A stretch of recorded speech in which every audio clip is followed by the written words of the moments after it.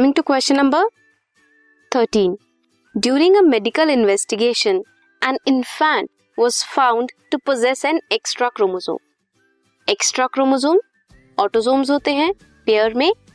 इन human beings 22 autosomes हैं and 1 sex chromosome है pair. Okay, 22 pair हैं एंड 1 पेयर है ऑफ सेक्स क्रोमोसोम्स. सो क्या मिला है?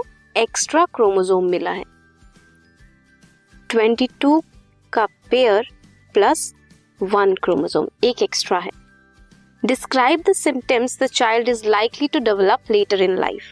It is a kind of genetic disorder जिसमें एक क्रोमोसोम एक्स्ट्रा है.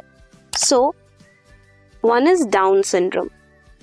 Down syndrome क्या है? जेनेटिक डिसऑर्डर है जिसमें क्रोमोसोम नंबर 21 की ट्राइजोमी होती है.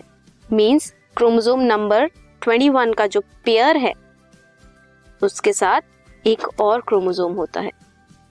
सो ट्राइजोमी होती है.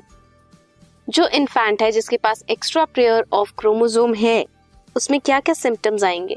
डाउन सिंड्रोम जिसको होता है उसके सिम्टम्स क्या क्या होते हैं? शॉर्ट स्टेचर, छोटी हाइट होती है. स्मॉल राउंड नेक होता है. Furrowed tongue, partially open mouth, broad palm with characteristic palm crease.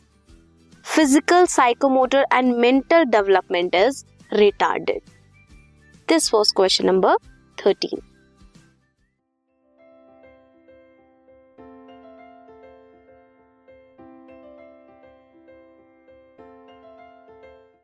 This podcast is brought to you by Hub Hopper and Shiksha अभियान.